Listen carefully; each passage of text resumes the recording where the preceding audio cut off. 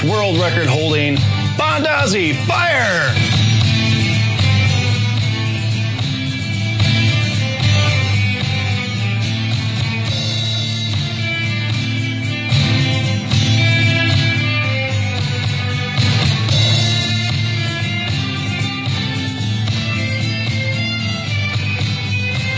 That's right, ladies and gentlemen. This is Bondazzi Fire, and this is a show that asks a simple question, what do you want? Now, normally the answer would be more fire, but since this is a podcast, we're going to be giving you the ins and the outs of how a world record-holding fire performance group operates. Today, the answer is Rogues and Ruffians. And to help me with this conversation, I am joined by my beautiful and lovely wife, Katie Mighty Mouse Matrishka. Hello, and we are joined by Chris Meese, Teresa Meese. Hey there. Yo. And the entire Fondazzi band. Welcome, guys. Yay! Kristen, Raderly, and Allen. Kristen, Raderly, Allen. We got them all. And my name, of course, is Adam, the Rambaro Soko. So today we're going to be talking about Rogues and Ruffians. For those of you that don't know, Rogues and Ruffians is a festival, a non-profit Renaissance festival that is conducted usually about the first or second weekend in October. And we've been doing it for many, many years, and we're saddened that this year we're not going to be able to do it. So this is our way of remembering what goes on at Rogues and Ruffians. Katie, would you mind telling us a little bit about Shakespeare on the Edge, the group that puts on the Shakespeare on the Edge is a 501c3 nonprofit. They basically got tired of selling candy bars to raise funds, so they started a gathering of Rogues and Ruffians, and all proceeds from a gathering of Rogues and Ruffians benefits Shakespeare on the Edge. They can continue to offer programming in their community. And that community, I believe, it's not Baraboo where the festival is held now. It's in New Glarus where the festival used to be held. And Alan, you were there the first year, our first year as Bondazzi at Rogues and Ruffians.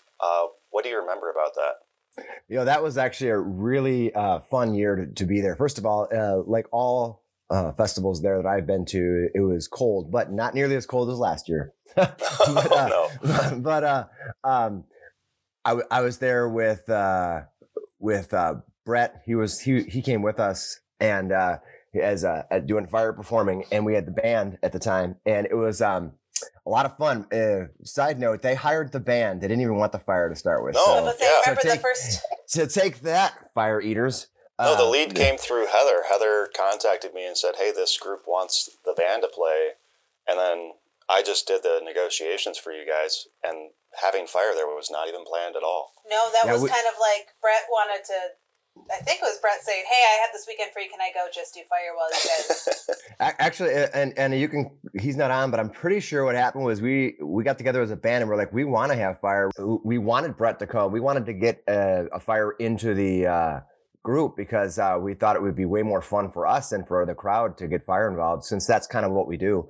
So we went around and just kind of asked everybody, and Brett had a bunch of solo stuff he wanted to try, so he was like, yeah, let's do it. So he basically volunteered, like we all sort of volunteered our time to go out there and do it, and then we split the tips and stuff, and it was super fun. It was a lot of fun, and we met a lot of people that even last year who we met at Baraboo.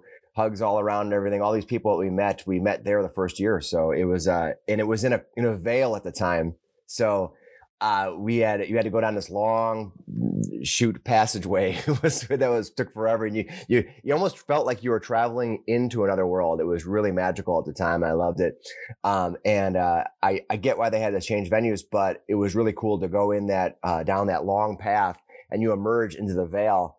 And it was a really, really, I don't want to say quaint as if it was small and meaningless, but it was quaint in the best kind of way. So I really enjoyed those first couple of years. Yeah. Go ahead. I was gonna say, when we first went, Adam and I joined the second year, and it was Adam and I and Brett and Alan, Heather, and then our drummer was Trevor. Yeah. Was he there the second year? Yes. I think. Oh no, he wasn't. He wasn't there. No, we never brought it. We didn't bring a drummer. Okay, that's right, we didn't. But my favorite thing about that was when you and Heather came up with this like Pokey song, and you would follow Adam around. Yeah. And here you know this Pokey song the entire festival. You had never done that at any other festival before. And you just followed, and every time Adam started walking, you play, and then he'd stop, and you guys stop playing, and it was this little. Yeah, it was you know, adorable. the best things and the worst things about being at a festival like Minnesota or like a big huge festival is that you get these huge crowds of people who come and see you, and we love everybody. But when it comes to doing something on a very small scale, something like miniaturized, walking around the festival and stuff, you know, you lose a lot when you're wall to wall people. You know, you can't get as much fun. So having a smaller venue like Rogues and Ruffians, we get to do a lot more playing around out in the street and getting to interact with people a lot more. I have made, strangely enough, I've made almost as many patron friends at Rogues and Ruffians as I did think at Minnesota. It's kind of funny how that works. Well, the thing that, I mean, you used the word quaint earlier, but I love that venue because it is such a secluded little area, and you separate yourself from the real world that you're leaving, and you're walking down that arduous path. And they have performers along the path too to help you sort of get you in the mood as you're going down. And that was actually one of the places where we came up with the little bit of fire, more fire, because we were on the trail doing our trail duty, and you have 5-10 seconds to engage a patron as they're going past you, so you had to be creative on what you did with them. Yeah, we worked a lot with Brett on trying to figure out the, not severity of fire, but, you know, my fire manipulation skills compared to Brett's are nowhere near his skill level, so it was like, okay, can I interact with Brett and still have us be able to play together, but not have me do the same tricks or copy or mimic or mime? And that's in the whole little bit of fire. I'm going to give a little bit of fire, and he takes it out and puts it away, and oh no, it's too much fire, and then we give a little bit more, and then all these different ways of changing the fire from one person to the other, and then extinguishing. Right. Really was born out of that trail performance. Yeah. Because that is something about the smaller festivals, like Alan said. It's great to have a huge festival like Minnesota, but at these smaller festivals, we're not nearly as busy. I think we had 3 shows. Yeah, three or 4, but at the same time, we have to be really careful on our sound and making sure that we're not doing too big of a performance, because we're used to being extremely loud at the big festivals because we have to be. That is true. And as Alan can attest, at least that first couple of years, they just had us on a stage, which is great. But when you have a huge open valley and you have a huge loud fire show, we had to tone that down so not everybody's. Yeah. So we didn't want to step on other people. The very first year we were there, we show up and we're like, we're here, and they look around. I can't remember who we spoke to, but one of the managers there. They looked around and they looked like lost. And I said, well, what are you looking for? And she was like, I'm looking where I want to put you. I'm like, okay, well, so they wanted to put us in this one corner, and I was like, no, we're actually going to do fire. And they were like, you're going to do fire? And I said, yeah, well, we brought a fire performer, we might as well do it. So then they got kind of excited, and they moved us to a different area right beside this great Vardo that these sellers had put together. Since they've become, I know their whole family now, which is really funny. And we argue on Facebook. It's super funny. But they put us right next to this venue, this one stage. So it basically looked like Minnesota in the fact that we were right next to a gypsy-esque Romani Vardo. It was really fun.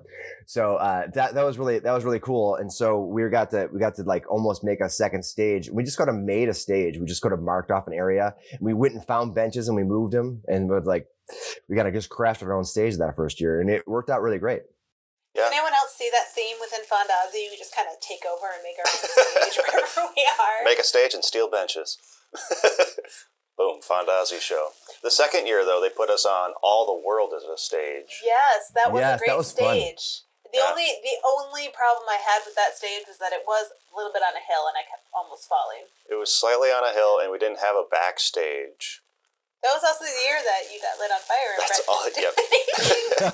It's the same year that I lit myself on fire. Yeah, have we told that story? Oh, we've told that story a couple times. You want to try tell it again? Well, I don't know. I'm looking more at Teresa of, have we talked about that story in the podcast? Like, have we published it? I honestly, we've talked about him lighting himself on fire with a whip. I need a little bit more information on this specific it's one. the one. It's the one where I yell monkey and no one comes to help me. We did tell that one. Okay. Brett. Yeah, that's with that the one one. with Brett, I think. Yeah. Yep. So. Okay, well, we'll just skip past that. Yeah.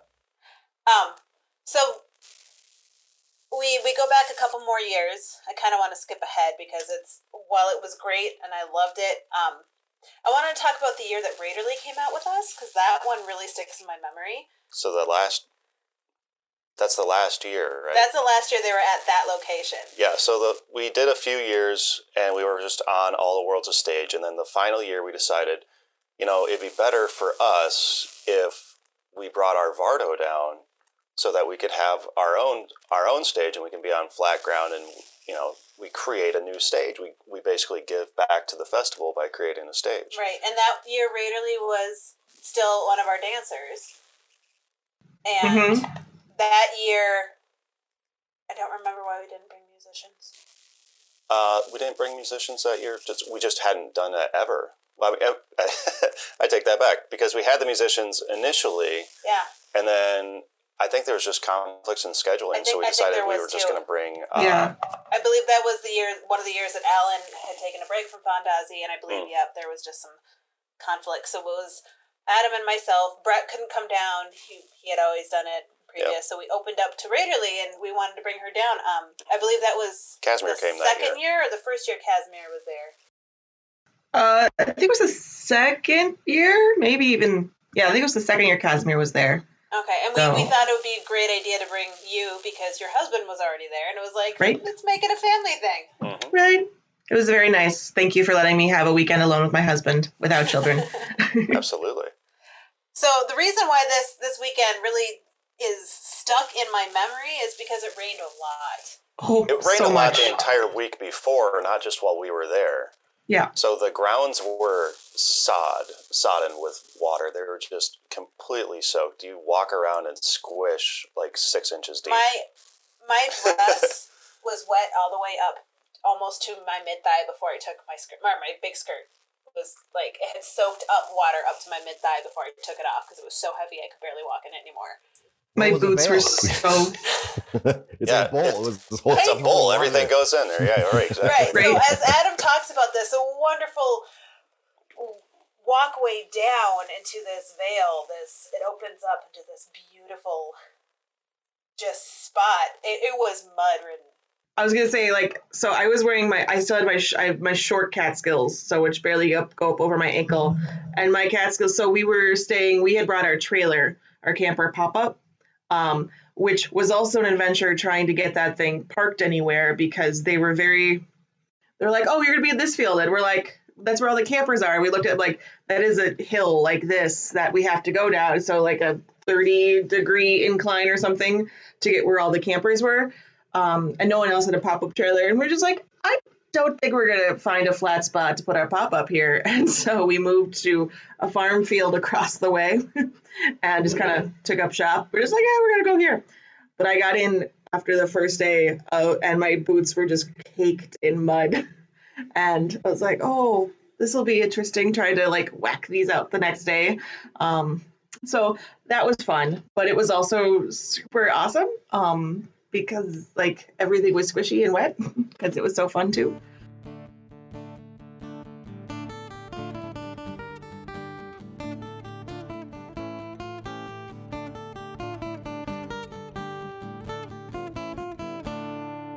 That year also was the first year I watched the Bluebeard show. Mm-hmm. We sat down, remember Raiderly, you and I huddled together in a cloak because we were cold. We were bundled up and we watched the Bluebeard show. Yeah. I really liked that show. It's funny. It was super fun. I was surprised, surprisingly funny, unsurprisingly cool kid show. Which you don't see always a lot of good kid shows. No, his was around. really funny. It was clever and Alan, did you ever see the Bluebeard show? No. Wow. Oh, good then. Timing. Comedy is timing, my friends. Comedy is timing. Right. Wait for it. So, I mean, the fun thing about that I remember too is that we pulled that Vardo down into the mud, which was Fun. probably Definition not of fun. yeah, that was fun. It's probably not the best decision ever. But then there was only one source of power in the entire festival, and it was hundreds of feet away from where we were. So we strung, I believe, 3 100-foot extension cords that I bought on Amazon. Yep. Like you came prepared, and we found and you had water bottles around the connectors or something. Yep. We wrapped them in plastic and made sure the connectors were safe. It never got unplugged during a show, thankfully. Yeah. It did get tripped over a couple times and unplugged, but that was before we had the Yeti. Yeah, it was before the Yeti. This is one of the I reasons why he brought up it a the little Yeti. bit. Yeah, we tried. It naturally got trenched as people walked over it. It just got stuck into the mud. So I still have that mud on the extension cords. It's in my front yard right now. Oh. It never got fully cleaned off. Precious mud. True. That's right. Memories. Good memories. And then, so during the performance during the day, everything was pretty good. It was actually really nice having it that dark because it was still really cloudy and not quite stormy, but stormy. And everything was great. And then we tried to leave. Yeah. And the sense of community came together at this small festival because we could not get that Vardo out of that. Because to get out of the Veil, you had to go up another slope that was also just as 20, 30 degrees, whatever. Yep, true. And there's also a complete bog between where our stage was and where the road was. And because they had been bringing the four-wheeler down there over and over again to haul stuff back and forth, and it created 6, 8, 12 inches of deep, sticky mud right before the entrance. So we had our Canyonero, which is Yukon XL, but we call it the Canyonero. And Adam was like, you were not going to let this stop you at all. I wasn't going to lead the Vardo down there. I know, but it was just funny. You were so determined. You're like, this baby can do anything. And you were, and we had the entire festival. At this point, everything's closed. So it's just vendors and other actors and performers. It's getting dark. And it's getting dark, and they're getting their stuff. They're having that four-wheeler, like Adam said, going up and down this hill to help vendors take their stuff out. And we get everything hooked up. We get ready to go, and we can't make it up the hill because we have everything in our Vardo. We ended up having to take everything out of the Vardo, which we had so many people helping us do. Yeah. It was amazing. Because we had tried it was 4 times just to get it up, and you'd back up a little farther each time, try to gun it a little farther each time. We just never quite made it. And the final time, I mean, it was epic. There was trumpets blaring. There was all this cool music happening, at least in my head. Well, everyone cheered. Well, everyone was screaming and cheering, and it's like, let's go.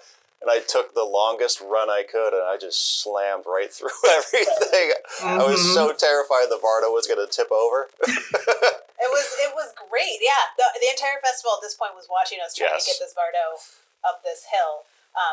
And some of our wonderful friends who are part of the Robin Hood show, Merry Men, they come down to this festival too. So it was really fun to watch them cheer us on because I'm like, they cheer us on so many other times, and now it's another venue at another place that I'm having my friends go, you can do this. It was.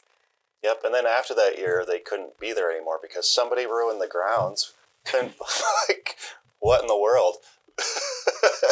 So then they had to find an alternative venue, and then enter Baraboo. Right, Circus World. So the first year we went to Circus World, which made me super excited because it was near the Dells, and we convinced my parents, which did not take much convincing at all because my stepdad loves water parks, that they should come down with us. We would cover the extra cost, and they would be with the kids all day in the water park, and we would go perform, and then at night we'd come back and we would join them. Yeah, and it worked out pretty well. Brett, however, didn't understand that your parents and the kids were all coming and that we were all going to hang out and swim. I only told him multiple times. You told him like 5 or 6 times. I was but very excited. He was still surprised when it happened. He was, which is great. And he was like, wait, we're on a family vacation? I'm like, I told you that.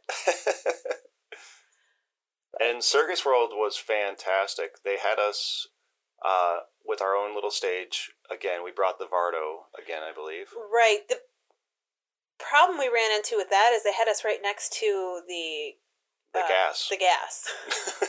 Big signs that said no fire, danger. And it was like, so we had to go search for an alternative stage for us. Thankfully, there was a hippodrome available. which, by the way, I will have pictures of this posted on our Patreon for anyone who is a Patreon subscriber. They will be able to see where we're talking about us being so close to the gas. Yeah. And also us performing in the hippodrome. That is we'll have videos of that as well. So for those who aren't familiar with what a hippodrome is, it's basically a theater in the round with a roof on it that the best of the best circus performers have performed there over the last 100+ years. A hippodrome is the circus, like it's the main ring in a circus. It's the center ring. Yes. So they were not utilizing this space. No. Well, they didn't know if anybody could perform in there, so we had to ask permission. Right. And I think it was made all the more special for me because of how excited Salsa, Casimir the Hungry, was to perform in there. Raiderly, do you recall how giddy your husband was? He didn't stop talking about it for about a month. Yes. So my husband Salsa is he is a kind of novice historian as far as like sideshow and circus goes. He loves looking at the history. He loves looking at kind of the traditions of sideshow and circus theater and whatnot. And he got to see all the we had been to Circus World before, he and I, and he had not known it existed until he met me, because I went actually a few times as a kid. There's actually pictures of me with my family, like when I'm like 8, next to one of the circus wagons there, because it says Sterling on it, which is my last name. But so he didn't know this existed, and it was just blew his mind. And so it was just super up his alley. And so getting to perform in the Hippodrome with people that he loves, but also like that was getting to talk to the caretaker dude is also one of the things, because that guy is a font of information that of just the past performers and stuff like that. And he it really, besides like, so there was the kind of prestige of getting to perform in this place where, you know, all these other people had gotten to perform, but also the caretaker guy who had, you know, been there for decades, years and years and years, leans over to Salsa when y'all are performing. He's like, "Oh, one of the better shows I've seen in here," or something along those lines. Like he was really impressed with the Fondazi show that was going on. And so I was like, "Yeah, that's awesome." And I think Adam, you said something in response. He's like, "I have a bigger, better show though." That was my thought. That's why the next year I wanted to bring everybody, so that everybody could have that experience of performing in the Hippodrome. It's an amazing experience for sure. I love the fact that when we performed in the Hippodrome, we had, like I said, we've had multiple people. Casimir and our friend Chris was out there with his group, Strum Street Characters, and we had some friends there from the Merry Men. And so that first year when we moved to the Hippodrome, because all the signs and everything said we were going to be at this other stage, they just went crazy hawking and trying to get everybody on the site into our show, which was so humbling that these friends of ours were going to stop doing what they were doing and stop entertaining to help us spread the word that we had moved stages and that people could come watch our show. Yeah, and the rest of the crew that works out at Rogues and Ruffians were also very accommodating to us, because the Hippodrome is constructed in such a way that if you stand in the middle and talk in a loud voice, it echoes through the entire Hippodrome. Everyone can hear you. But so can everybody outside of the Hippodrome. So while our show was being performed, no other show could be going on because it would just get drowned out if it wasn't in the right place. Right. So they, essentially, it was fun to watch the crowd go down, because that was also the first year they had a joust, which the Knights of Mayhem.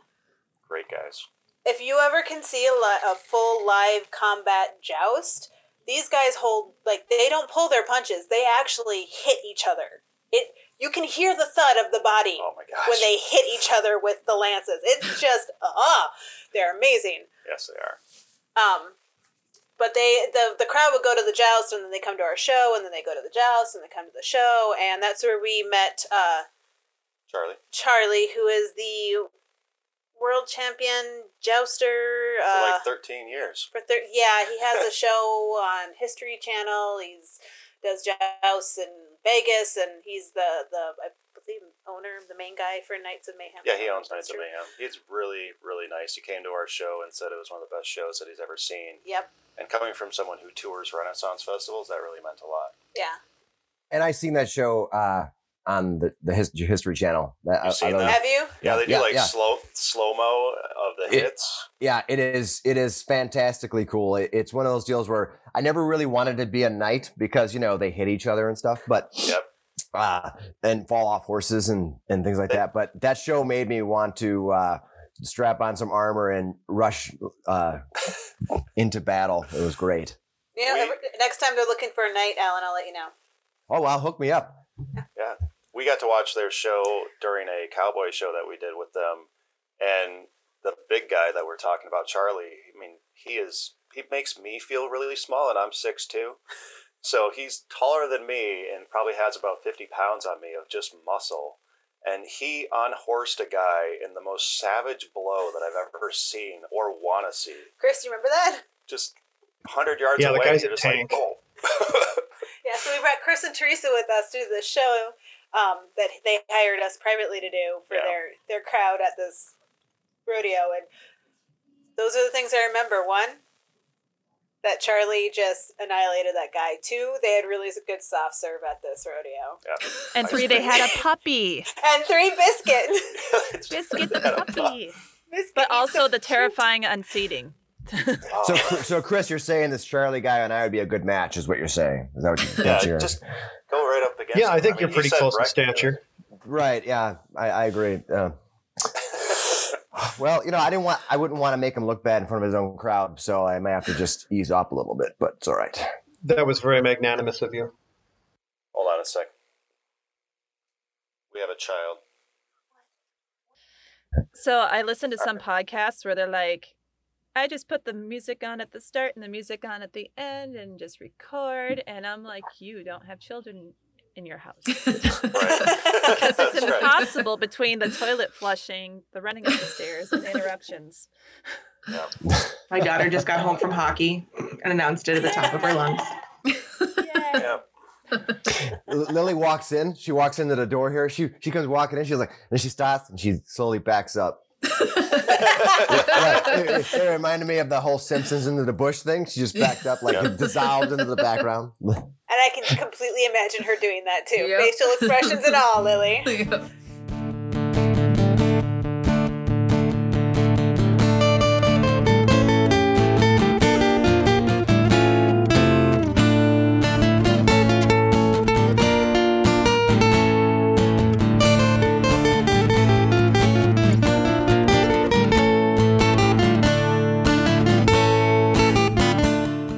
Let's get back. So yeah, Charlie had said how great our show was, and I had the same thought of like, you should really see all of us here. So we decided to bring the entire crew.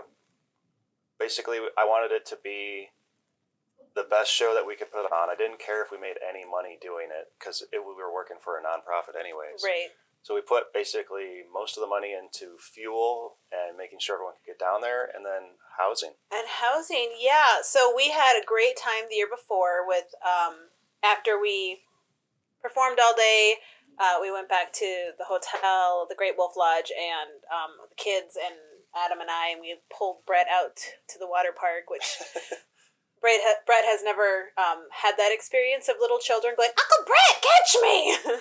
Throw me, Uncle Brett! Like, he was like, they want me to go down another water slide. I'm like, you go down another water slide. I'm going to sit right here. It was great. But we had a good time, so we decided, again, we wanted everybody to be part of this. And there was a few snafus trying to get us accommodations. I missed out on getting us a beautiful lavender house on Airbnb. Mm-hmm. I wanted that lavender house so bad. Oh, the lavender house. The house wasn't forgot about lavender. that. It was in a lavender farm. Oh, right, it was on a Somebody lavender knows farm. how For those of- amazing it was. All right, for those of you who are not backstage at Fondasi, the number of hours spent in between shows, looking at phones and passing phones around and chit-chatting about these venues. I'm like, hey, we got a show like in 10 minutes, guys. And they're like, all right. But lavender. But lavender there. It was a gorgeous lavender farm with like pools and so many bedrooms and a fire. And outside barbecue. It was like it was more pining. It's what it was because it was just Yes. And then I did not get it booked in time, so it was gone. So we had to go to Chula Vista, it was very nice. I had no idea that the Dells were so big, and Circus World is away from the Dells on the other side of I-94, or I-90, whichever it is at that point. And Chula Vista was a 30-minute drive away from where we needed to be. Right. Next time I'm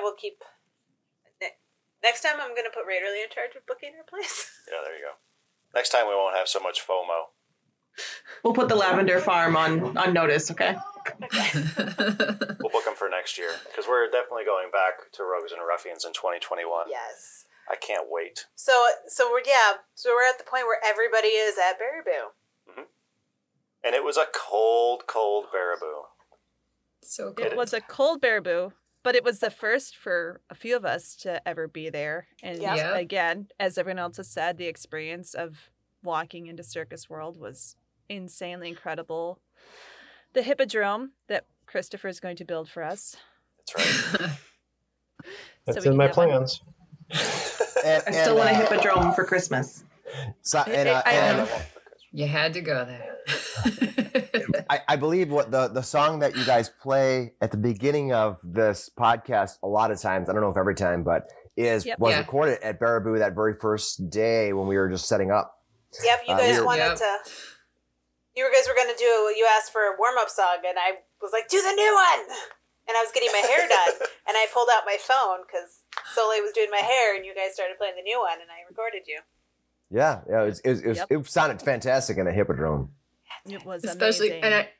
but I was so sleep deprived because I had driven in that morning Oh because my goodness. because I was at Lizzo the night before at the Lizzo concert, and I like my cousin had gotten me tickets. I couldn't say, "Oh, sorry, I'm not gonna be there." So, and it's Lizzo. So I drove that morning, and it was one of the prettiest, trippiest drives I've ever had because I was by myself, so jacked up on coffee, and the sun was and it was beautiful. And then I got there, it was this rush, like, okay, put on your costume, let's go. We'll get to the end. And I'm like, okay, playing, and it's cold, and I don't even know who I am at this point. But it was amazing at the same time, like right off the bat. So Mm-hmm. It sounded so good that it was just full of sound. There was no echo. It was just full. So who It's all amazing. went to the center of the Hippodrome and sang show tunes? I know I did. I did. no, We should Ricky really- did. Yep, Katie did. Oh yeah, we actually sang a couple of classic festival songs too, just because why not? I feel like there's a recording out there of all of us singing like Parting Glass or something at the very end of the weekend. Oh, you're right. Did I think we did do that. I think we did. I don't know if we recorded or what. It was too bad if we didn't. Yeah, Sorry, if someone somebody's did. got that. It was not on my phone. Oh, okay. I would Wasn't on have it by mine. then. One of the other nice Maybe- But things it's in our hearts. Oh, yeah. Maybe next year that'll be on our venue. We can close down with a rendition. There Yes. you go. I like that. One of the other nice things about being at Circus World is that there's not a lack of things to look at during the intermissions between shows. Yep. So we will be Yeah. posting pictures that we have of ourselves in the carriage house. Yes. Yes. Oh, Because we They're also also got to bring fantastic. Beautiful Soleil. wagons. Yes. Right, Soleil came with us, which I wanted it to be a full Fondazzi experience. Soleil Gotta have Soleil. will always be part of our group. She is our merch person that has gone on to bigger, better things with her photography and can no longer be our full-time merch person, which is great in one sense because now we have Gabby, who is our merch person, who is also Alan's daughter. We like to be, and we can still full-function hire Soleil to follow Fondazzi. us with her camera, right? Yeah. which is what we did. I even have some ideas of what we can do in 2021 to make things even more special for our audience as we do performances in the Hippodrome, and I can't wait to try some of that stuff out. Yes, Not to be vague or anything. that's okay. It's better to keep it all secret and exciting. So, since it is October, do we get to tell the spooky story from backstage? Yes. People keep trying. I People was keep wondering trying to tell me that it's not really spooky, but I don't know. Like, I've researched how all of these things function, and I don't know how anything could have been triggered the first time. I know how it got triggered a couple times after that. So, the spooky story setup.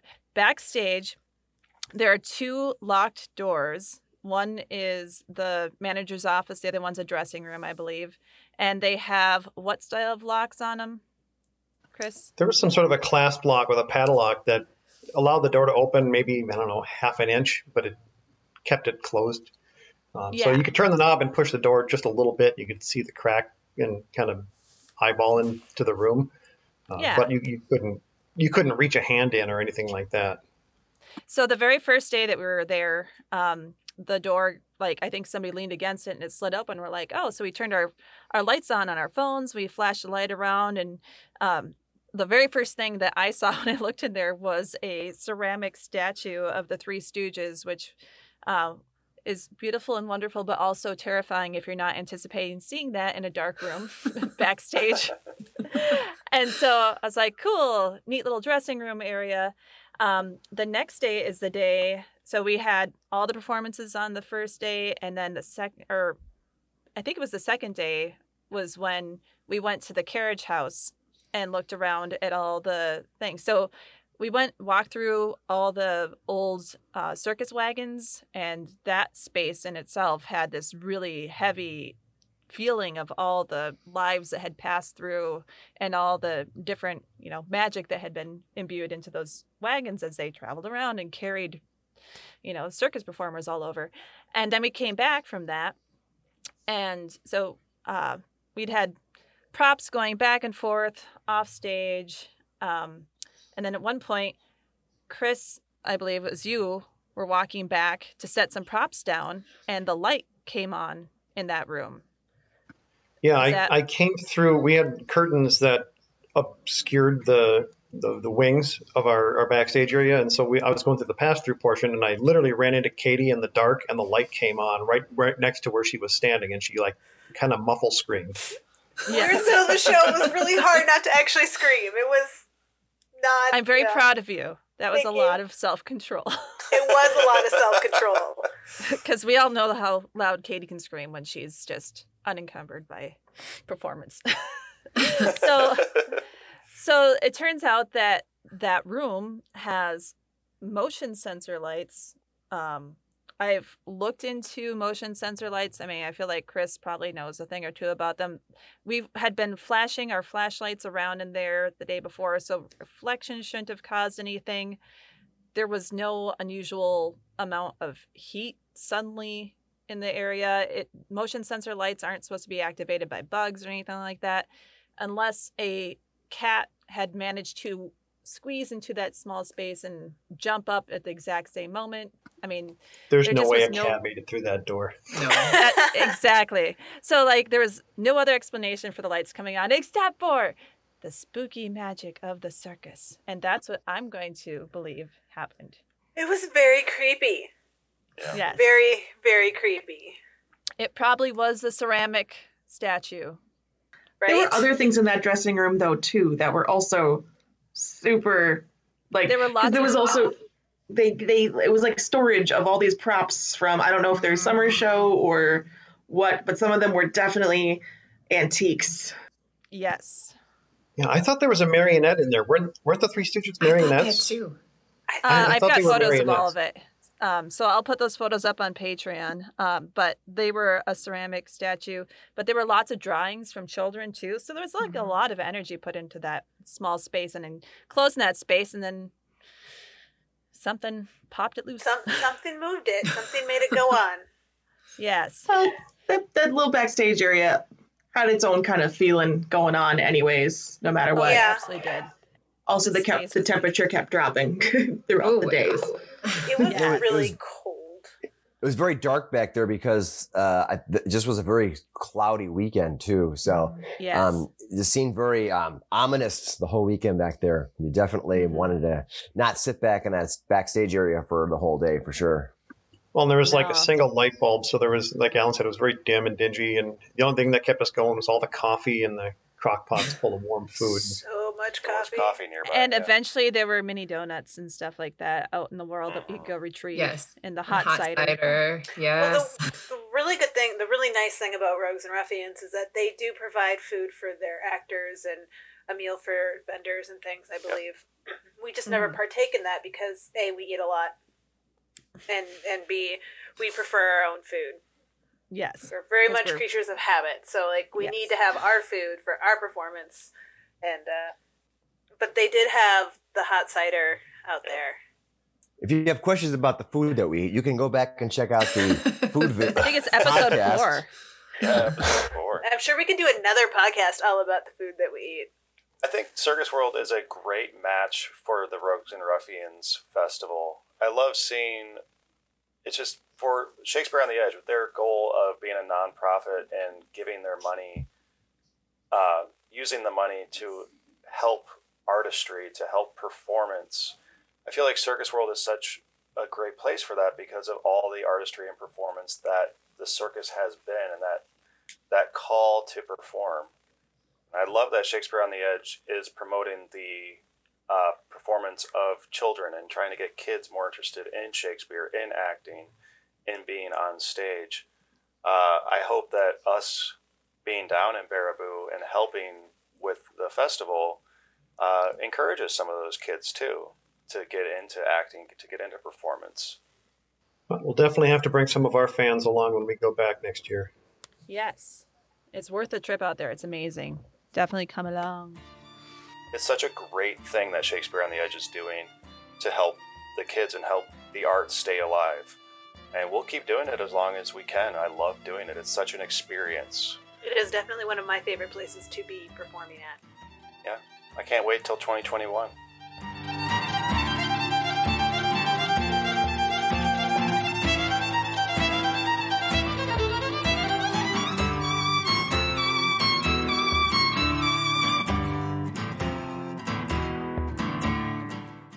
If you want to become a Patreon subscriber, pop on over to Patreon and look for Fondazi Fire. If you have any questions or show ideas for us in the future, anything you want to know, then email us at fondazi@gmail.com.